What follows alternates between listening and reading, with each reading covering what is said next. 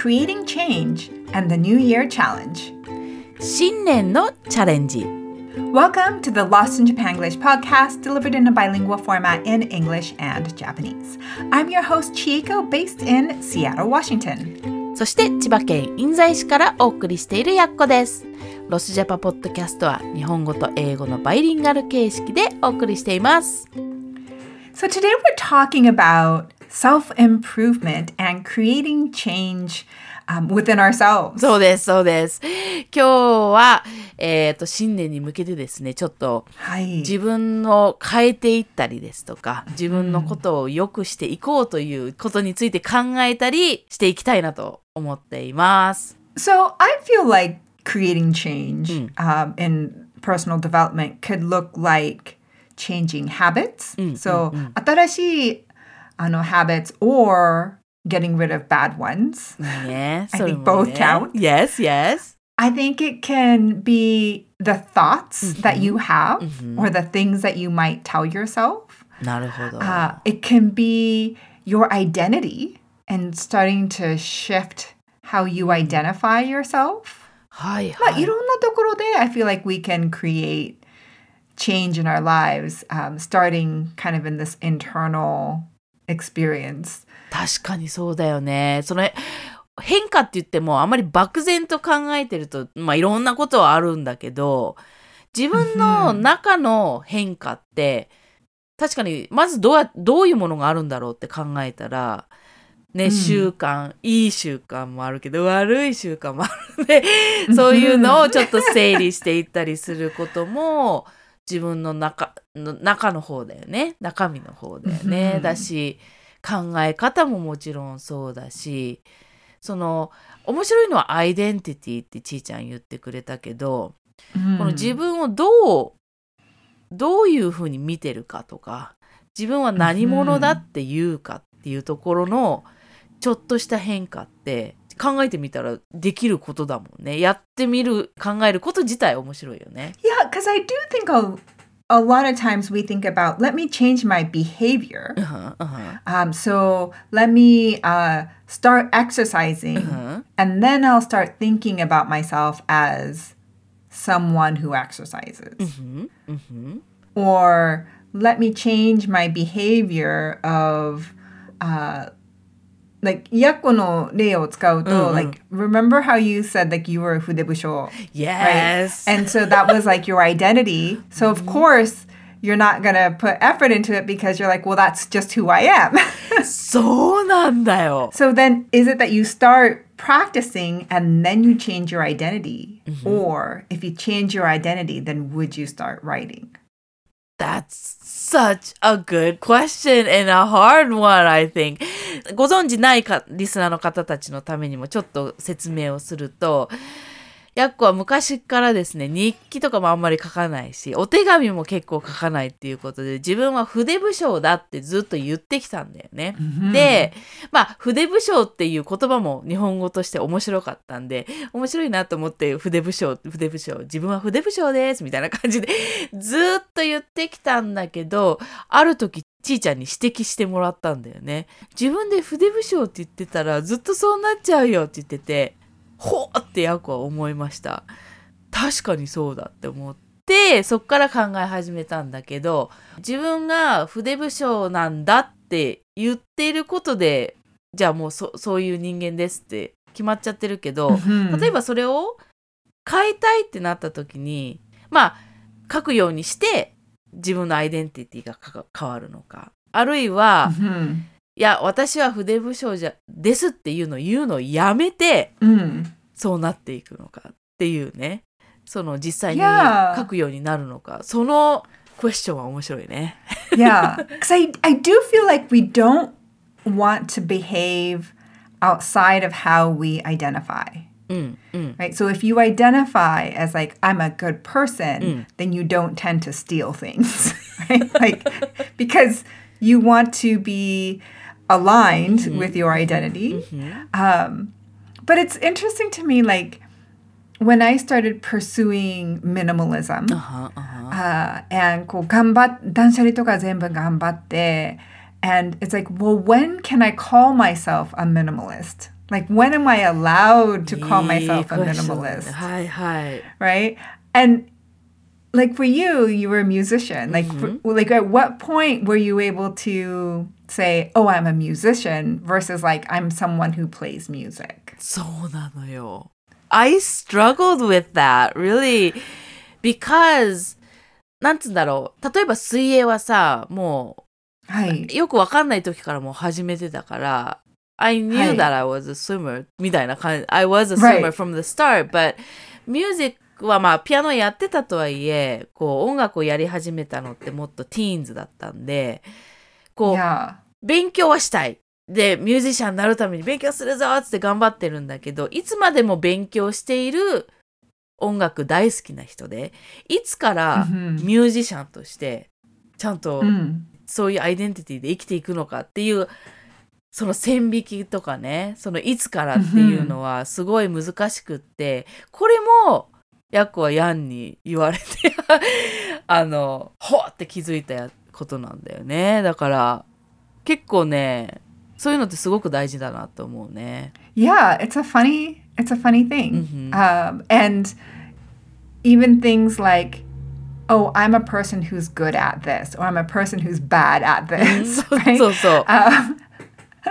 Like when we carry those things around, whether they're true or not, I think it's easy to embody that, like become that. そういうことだね。特に本当に私はこういうことができないんですってずっと言ってたら、多分一生やらないしできないし、だけど、それを言い方だけ変えちゃえば、もしかしたらやるかもしれないし、できちゃうかもしれないじゃんっていうところだよね。So where are places where you have changed your identity? まあね、さっきの筆武将のところはやってる最中でもあるかもしれないけど、これはちーちゃんが言ってくれたんで気がついたってところであるけど、一番大きかったのはさっきの音楽をやってた時かもね。で、やっぱ自分でミュージシャンだって言わないといつまで経ってもハービーですみたいな感じのことになっちゃうよねっていう話をしてた時に、ヤンが一つ面白い言い方をしたのが、看板を立てないといけませんって言ったんだよね。Yes. We have a saying, we say hang your shingle.But まあ看板をかけるっていう同じだよね。シンゴルって実際に何？看板みたいなのじゃないかな。Like, because we put them like shingles like on the roof, like the shingles. yes. でもすごいそれを聞いた時に面白い言い方だなっていう思ったし、分かりやすいなって思ったね。こう看板を立てるってことは、自分はミュージシャンですっていうサインを皆さんに見せる。ってことで、自分はミュージシャンなんだしっていう考え方にもなるし、行動にも出るし、こう自分のアイデンティティが本当に変わっていくっていうか、看板を出すっていうだけで、こうそういう意識をするっていうだけで、なるほどなと思って、まあできたかどうかは別として、そういうやろうとはしたよね、やっぱりね。で、少しはなんかこう変わってきたなっていう感じはしたから、すごい大きいな。So you had a moment where you were like, okay, I'm going to こう看板を出します。はい。って言って、You became a musician at that moment. Like, yes. なんつうんだろう。一応ね、そういう時があって、よし、じゃあ看板を立てるぞ。別に何かを書いたわけでもなく、看板を用意したわけでもないけど、自分の中で看板を立てようって思って、心の中でね、頭の中でイメージとして立てて、ただ次の日いきなりミュージシャンになれたかっていうとね、そこはまだやっぱりちょっと時間はかかったかもしれないね。意識は変わってきたけど。Yeah, and because those are decisions, I think our identity are decisions we make every day. そう。だから、right? We have to make them over and over, and over the course of time, it just becomes more automatic. But at the beginning, you have to decide. Yes, ってことだよね。It starts with that decision, right? Like, oh, I'm going to be a musician. I'm going to identify as a musician. I am a musician. そうだよね。I am だよね。Yeah. That's really good though. I feel like that's like those types of labels. 特に日本の文化では like I feel like people are very reserved about giving themselves those types of labels that feel like they require some level of mastery. そうなのよ。なんかすごく The reason why I struggle っていうのの一つはやっぱり日本の文化もすごく関係してると思うんだよね。In our culture, it's not good to brag. And mastery requires years and years of training, and you have to practically be おじいちゃん or ばあちゃん to be like a master. It takes years. で、若くて私はミュージシャンですって言うとやっぱり風当たりが強いんだよね。何生意気なこと言ってんだみたいな感じで言われるんで、なかなかそういうその変化をこう自分で受け入れたり、そういうふうに見てもらうっていうのが難しい文化なんじゃないかなとも思うよね。だから、I struggled, and I still do, I think. So, その気持ちはわかる。ちいちゃんは他にそういう例としてはある？そのさっきミニマリズムとミニマリストっていうところでも話してくれたけど、結構ちいちゃん、I struggle even with the minimalist label. Like I often call myself an aspiring minimalist. 言ってるね。Because I don't really feel like my identity is my behavior, my thinking, all those things is exactly what I would consider a minimalist. So I call myself an aspiring minimalist.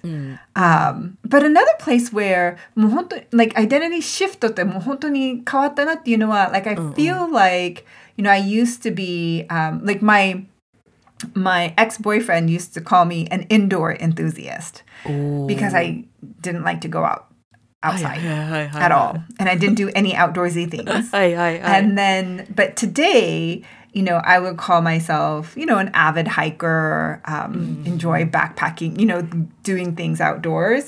But it's like, when do I call myself an avid hiker versus someone who goes on one or two hikes a year, right? Like what's the number you have to hit? っていう感じの like, it's like, I don't know, right? It probably depends on who you ask. But most people would probably say I am an avid hiker. But that's a weird like identity that I had to take on. もう本当に180な感じ。ちーちゃんはじゃあ自分のこと今 avid hiker と言ってる？実際に。Yeah, like if I'm talking about me and John, like I'll be like, oh yeah, we're pretty avid hikers because that's what we do in our spare time. Right? 暇がある日、休みの日とか we go hiking. But also part of that was a shift in my health. Right? So from being frail, like I considered myself frail before because I just had so many back issues. So even just being out and about for a long time sometimes was hard. To being able to do outdoorsy things, to being like, oh, my body is now different. And その違いも like mentally, it took some time to catch up. It's like, oh, I'm stronger now. Like I'm not like the fear around my body is like, it's hard to change that, right? Because it's like this mental identity of like, oh, I'm afraid of hurting myself to, oh, I can trust my body now っていう。そうだよね。そのアイデンティティシフトも結構時間かかった。やっぱ時間かかるもんだよね。なんか、言葉で言ってすぐになるか、看板、そのイメージができてすぐになるかっていうと、やっぱりそうではなくって、それが、what I struggled is そのやっぱり言って、でも嘘じゃないみたいな感じの自分で、くるくるくるくる考えてしまってたところがあったんだけど、でもやっぱり時間はかかるもんだからまずは言っていって、で何度も何度も言っていって、だんだんあれって脳がこう、変化してきてくれることをちょっと楽しみにっていう感じなのかな。Yes. And that is the perfect segue into why I think affirmations and visualization is such a key component to creating change. 本当そうだよね。実はアファーメーションってやっぱりヤッコの中では英語で初めて聞いて、日本語で調べるとカタカナでアファーメーションなんだよね。はいはい。ね、で実際の日本語にすると肯定とかいうちょっと難しくてピンとイメージが出てこない言葉のような気がするんだけど、だから今はねアファーメーションって言っていると思うし、ビジュアライゼーションもカタカナか、どっちかっていうとイメージトレーニングとかイメージ化とかそういう感じで言われると思うんだけど、やっぱ日本でもいかに大事かっていうのはなんか言われるようになってきたと思うね。Okay. Yeah. So do you practice affirmations or visualization? どっちかっていうとビジュアライゼーションの方がやってきた気がする。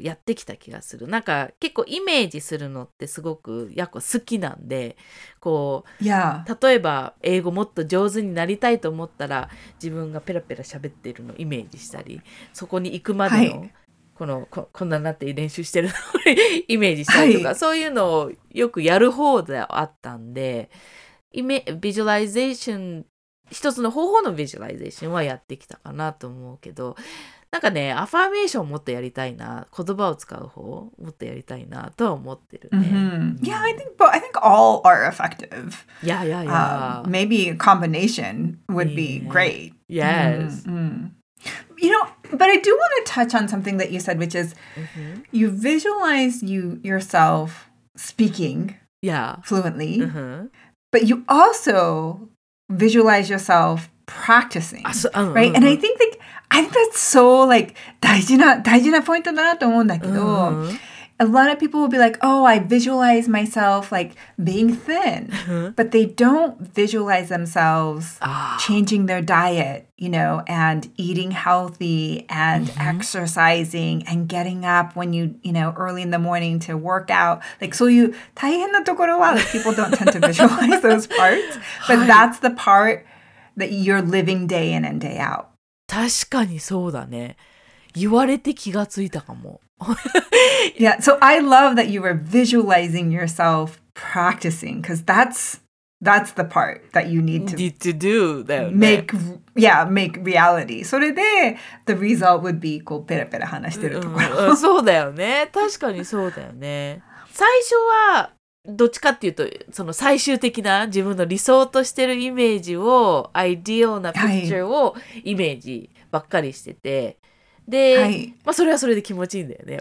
いい感じって思うんだけど、でもやっぱりなんか自然とそうやってたかもしれないね。ラングエージに関してはその、こういう勉強もイメージするし、なんかヘッドホンしながらこう言っているのもイメージするし、っていうなんかね、そういう過程プロセスの段階もイメージすると、単純にやりやすくなるよね。Yes, because you identify as someone who practices consistently. Yes. そう。で、教えてるところもあったから、if I cannot visualize and convey that to other people,then ちょっとねリアルじゃないからさっていうのもあって、自分だったらどうしてるかなとか、なんかそういうのをよくやってるんで、やっぱプロセスはいいし大事だよね。So are there places where you changed your identity that's not necessarily behavioral? それはどういうこと？例えばSo 行動とか関係のないアイデンティティを、Yes, so it's not necessarily like, oh, I'm an artist because I create art, but more like I'm a kind person, where maybe before you felt like you were a selfish person. なるほどね。あったかもしんない。I felt I was not kind. もうそのまんまの例なんだけど。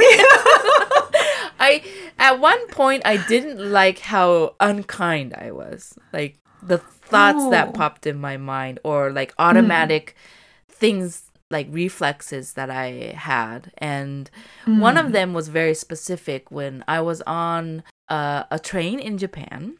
I think I was around 20, and I was on a train in Japan. It was packed, like, you know, the packed trains in Japan. And I had a bass guitar on my shoulder. I was carrying my bass guitar, and I was trying to get off of the train. But because it was like so packed and I got really irritated, I kind of swung my bass and it's pretty heavy, right? And I accidentally pushed an old woman like off the train. And oh my gosh. And I was so shocked. That was like an aha moment. Okay, I need to be more kind. And so なんかそっから I said to myself, let's be a kind person. Let's try to be more kind to other people. みたいなことを言い始めたのは覚えてる。I didn't really know of affirmations or そういうメソッドは全然わかんなかったんだけど、I really felt I wanted to be a more kind person. And so Okay. And that changed, but that was really to change your behavior, your outward behavior. Yes. Yeah, outward behavior, but also the desire to want to be a more kind person っていう感じ。Yeah. っていうところはあったかな。I don't know if that applies to a... I think that probably applies in both ways. Like I think internally, but also behaviorally, because you wanted to be kind to others, which is a behavioral thing. Do you know what I mean? Yeah. そのもっと行動だもんね。はい。Yeah. ちーちゃんはある？できれば聞きたいね。Yeah, so when I was younger, in like 高校生時代とか、高校生時代ぐらいかな、I became very self-conscious about my legs.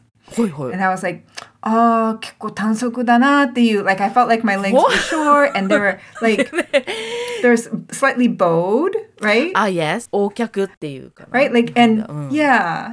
And that's just, I think, women of our generation, 日本人, right? Like Asians in general, right? And so I was like really kind of self-conscious about that. And so I always thought, I don't have, my legs are like not that nice.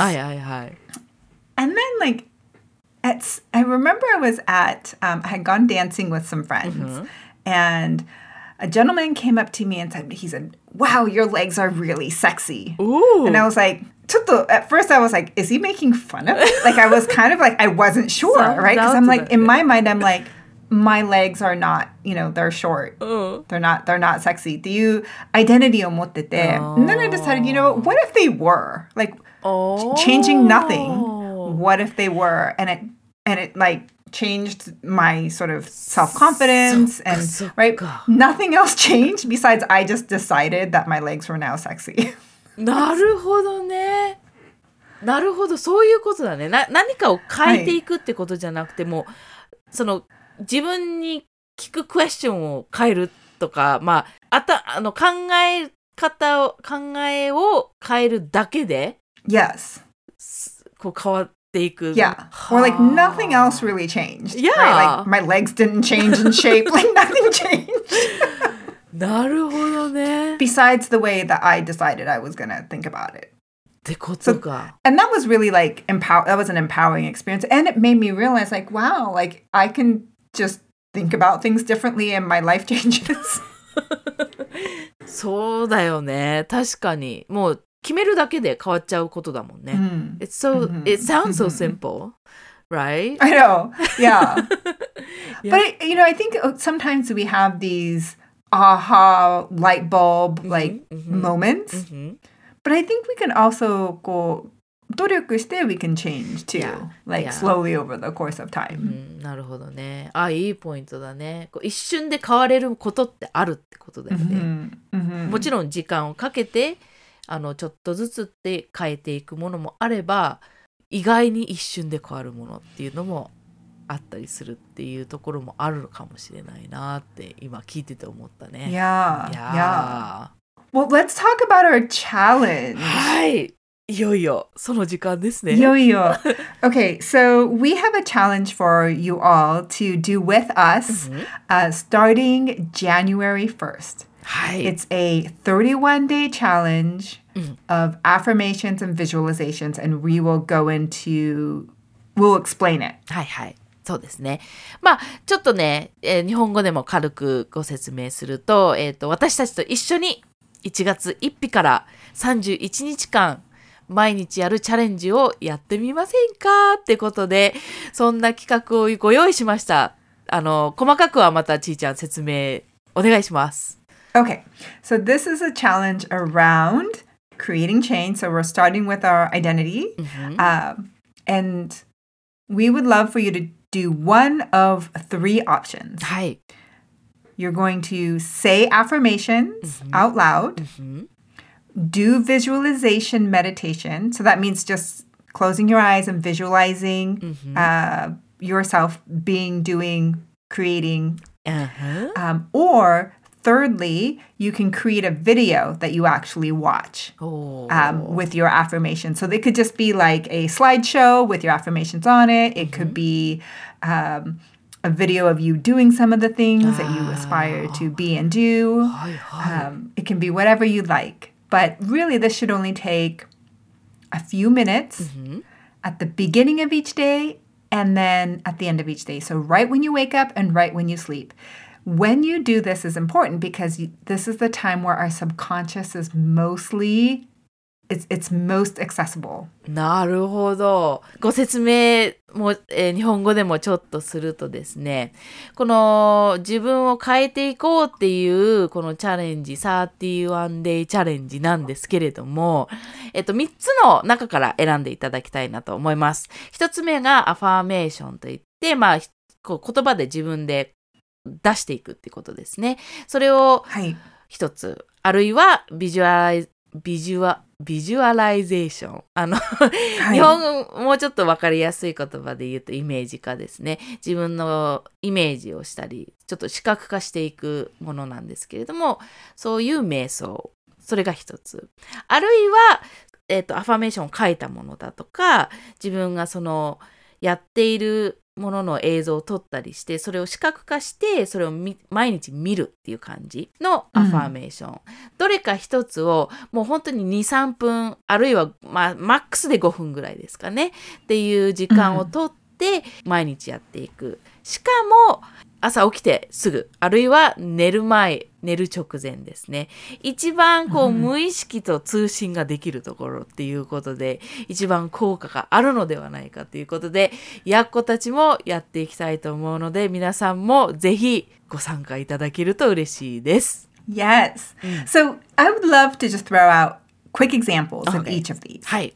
So if your goal is to exercise every day, an affirmation might be something like, I am someone who exercises every day, right? You don't have to love it. Like, we don't have to jump to like crazy limits. You don't have to get to a place where you're like, I love exercise. That might be far-fetched. So it's just, I am someone who exercises. はいはい。なるほど。Right? And for visualization, you can close your eyes and visualize yourself as a person who exercises consistently. And you want to feel the feelings of exercising consistently. So that might be that satisfaction after a workout, or you feel accomplished, right? Feel those feelings. Or you can create a video of yourself doing just snippets of you doing some exercises. So you see yourself, again, just identifying like you are someone who exercises. Create a short form video and watch it every day. いいね。いい例だと思います。ぜひ、リスナーの皆さんの中で、英語の練習にもなるなって思っていただけたらですね、ぜひ英語で、特にね、アファーメーションなんて、I am って、嘘でもいいですっていうことだよね。Yes. まずは言ってみるっていうところから始めるのが大事なので、I am 私はそうだと。これからするとか、これからやろうかなとかじゃなくて、こうなりたいとかじゃなくて、I am で始めて、例えば運動を毎日やるっていうもう習慣を変えていくことであれば、I am で始めて運動をする人だっていうふうに言っていけばいいかなと思いますし、2つ目であればそういうイメージを自分が毎日やっている、それを継続していくっていうイメージを、していく瞑想ですね。これは気持ちも含めてって今ちーちゃん言ってくれたけど、ここが結構大事だよね。Yes. やっでやった時の爽快感とか達成感とか満足感も感じながら瞑想をするっていうところがいいね、素敵だな、これもやってみたいな、全部やってみたいな感じになるんですが、そういう感じのこと。そして視覚化の方ではそういったちょびちょびビデオを撮ってそれをつなげてもいいし、それを書いたスライドショーみたいな感じで携帯でピッピッピッと見れるような感じでもいいし、運動を毎日やるっていうところで書いていきたいっていうところであればそういう形でできますよっていうことなので、皆さんいろいろ自分は何を書いていきたいかなっていうことをぜひ考えていただけると嬉しいですね。Yeah, so we'll be continuing to be talking about this. Definitely follow us on Lost in Japanglish on Instagram, and we'll be posting about this. But the challenge starts January 1st. So we invite you all to join us as you choose just one area that you want to create change. そうだね。ぜひ、何か一つ選んで、一緒に新年なんで結構新年の抱負の一部としてもねいいかなと思いますし、ぜひ皆さんも一緒にご参加いただけたらと思ってます。それでは今日もご視聴ありがとうございました。また来週。バイバイ。